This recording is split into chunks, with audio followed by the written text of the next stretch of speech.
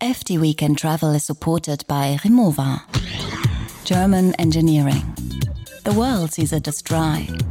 Maybe the world should look again. Because at Rimowa, German engineering is our art. Ingenieurskunst. The art of engineering since 1898. Rimowa. Hi, FT Weekend listeners. Welcome to the final episode of our mini-series on travel. This week, I speak with Matt Kepnes. He's better known as Nomadic Matt. That's the name of his popular travel blog. He has been traveling the world for almost 2 decades on a budget. He's written about it in his book, How to Travel the World on $50 a Day, and his memoir, 10 Years a Nomad. And I invited him on to the last episode just to talk tips, all the tips. How to get good deals on flights, how to get points, how to choose a destination, how to save money when traveling. It's full of great stuff. So, this is FT Weekend, the podcast, special travel edition. I'm Lila Raptopoulos. Let's go. Matt, welcome to the show. Thank you for being here. Thanks for having me. So you are the keeper of many best-kept travel secrets. I would love to learn your ways. But first, before we start, this is like a huge question, but why should we travel? It just exposes you to a lot of new ideas. But I think more importantly, it shows a shared humanity.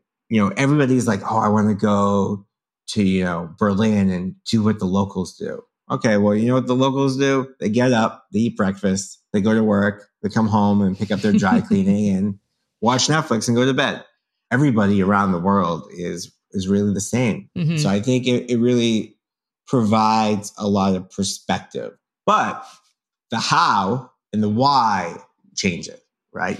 How people work, how people construct meals and relationships, and the emphasis on leisure time, work-life balance, dinner. If you consider the world a puzzle, travel allows you to put the pieces together a lot easier than you would if you just never left your hometown. So if you're looking at the year ahead and you know you want to take a few trips, what would you suggest is a good way to think about it? One, I would really think about when you want to go and then go the opposite of everybody else, right? The number one way to get a cheap deal is to just go where people aren't going when they aren't going. Mm. Like if you're dead set, you're a teacher, you can only go to Europe in the summertime, right? Okay, well, don't go to Paris. Go to a smaller town somewhere else. Mm-hmm. I would also consider that putting more stuff in your schedule is going to detract from the overall experience. Travel is really at its best when you just sort of let serendipity take over. When you say, okay, I have a couple of things I want to do today. Let me start off with one and then see where the day takes you without stressing too much about it. So I think the best part about travel is taking this slowly, being a little contrarian in the sense that you go where people aren't going, and then just having this sense that you don't have to do it all. It reminds me of a time that I went to Stockholm in the middle of the winter. And actually, it was really a delight. When you say be contrarian, can you give a couple examples of what that means? We'll go back to that example of Europe, right? You want to go in Europe in the summer. Okay, you want to go to France. You've always wanted to go to Paris. I can't stop you from going to Paris, right? To say it's super touristy is to say that one area of that city is very touristy. Mm-hmm. So if you look at big cities, the touristy stuff is usually all in one area. Mm-hmm. And that's where the hotels tend to be. That's where the crowds are. Mm-hmm.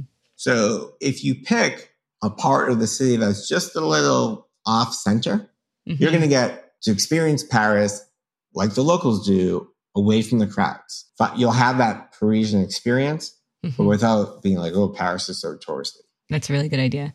Where do you think people make the biggest spending mistakes on trips? What are the unnecessary travel expenses that a lot of us are wasting money on? For me, I would say accommodation, with the caveat that it really depends on the kind of trip you're going on. If you really want to just to sit around the resort, more power to you.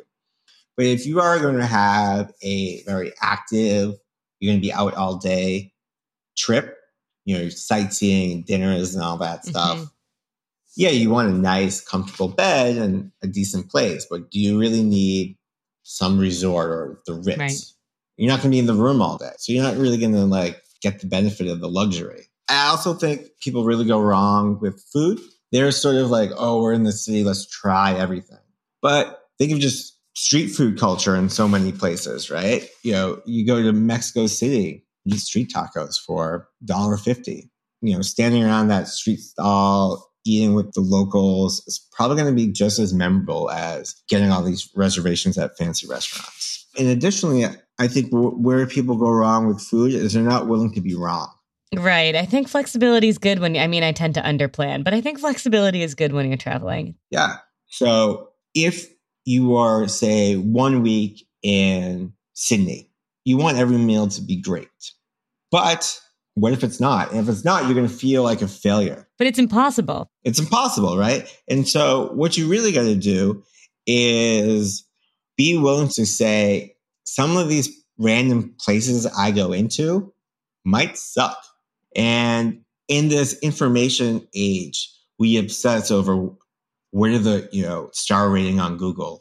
How many Yelp reviews does it have? We research. It's like, no, you know what? Just walk down. If it looks interesting and there's people inside, try it. And if it's bad, oh, well, whatever. That's part of travel. Yeah.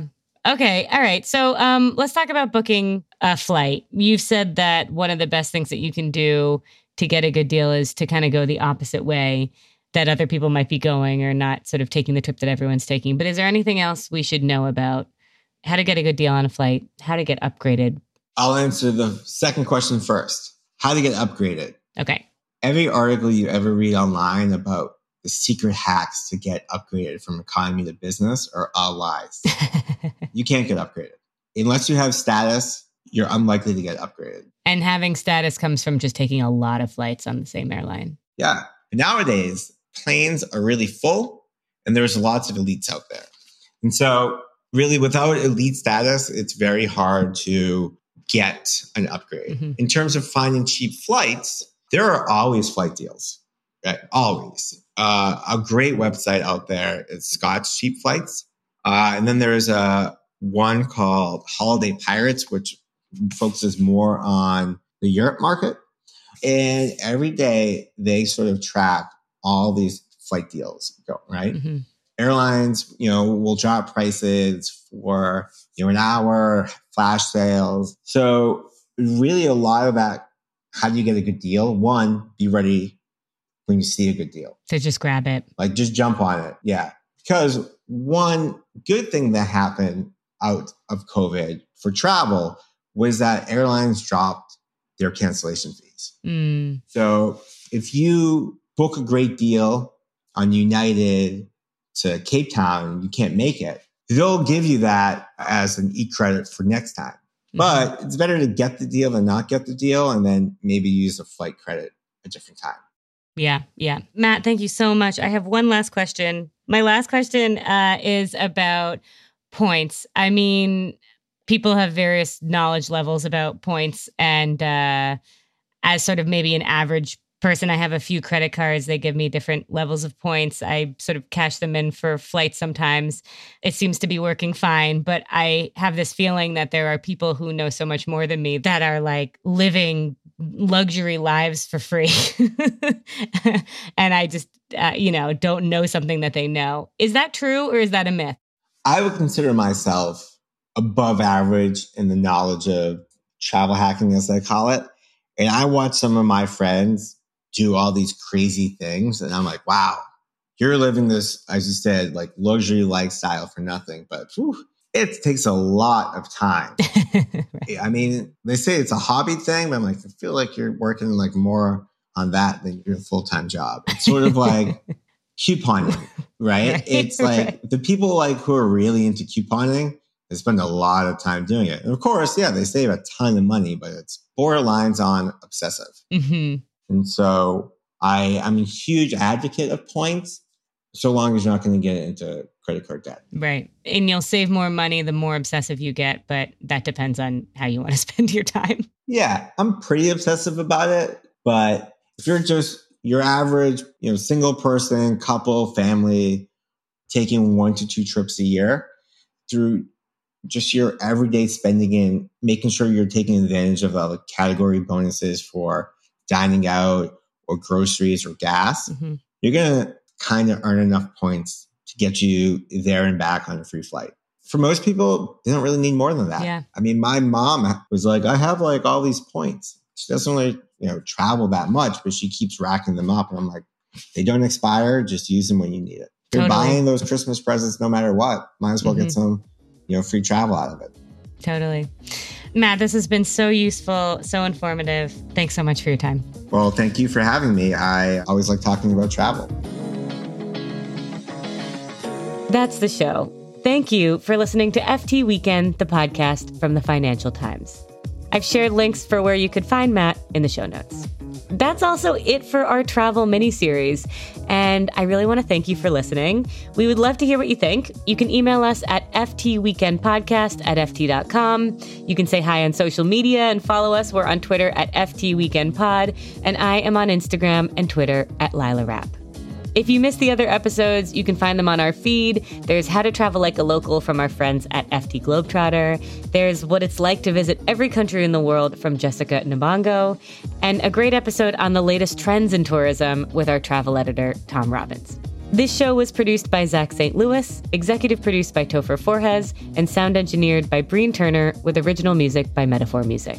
Special thanks to Cheryl Brumley and Alistair Mackey.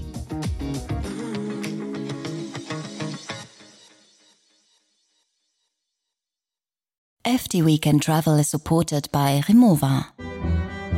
At Rimowa, suitcases aren't manufactured. Stories are told. Components aren't assembled. Symphonies are conducted. Because at Rimowa, German engineering is our art.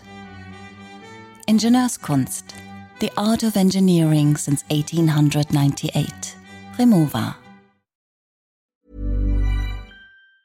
Planning for your next trip? Elevate your travel style with Quince. Quince has all the jet-setting essentials you'll want for your next getaway, like European linen, premium luggage options, buttery soft Italian leather bags, and so much more. And it's all priced at 50 to 80% less than similar brands. Plus, Quince only works with factories that use safe and ethical manufacturing practices. Pack your bags with high-quality essentials you'll be wearing for vacations to come with Quince. Go to quince.com/trip for free shipping and 365-day returns. Hi, this is Matt and Sean from Two Black Guys with Good Credit. If you own or operate a business, whether it's a local operation or a global corporation, partnering with Bank of America could be your smartest move. By teaming with Bank of America, you'll enjoy exclusive digital tools, award-winning insights, and business solutions so powerful, you'll make every move matter. Position your business to capitalize on opportunity in a moment's notice.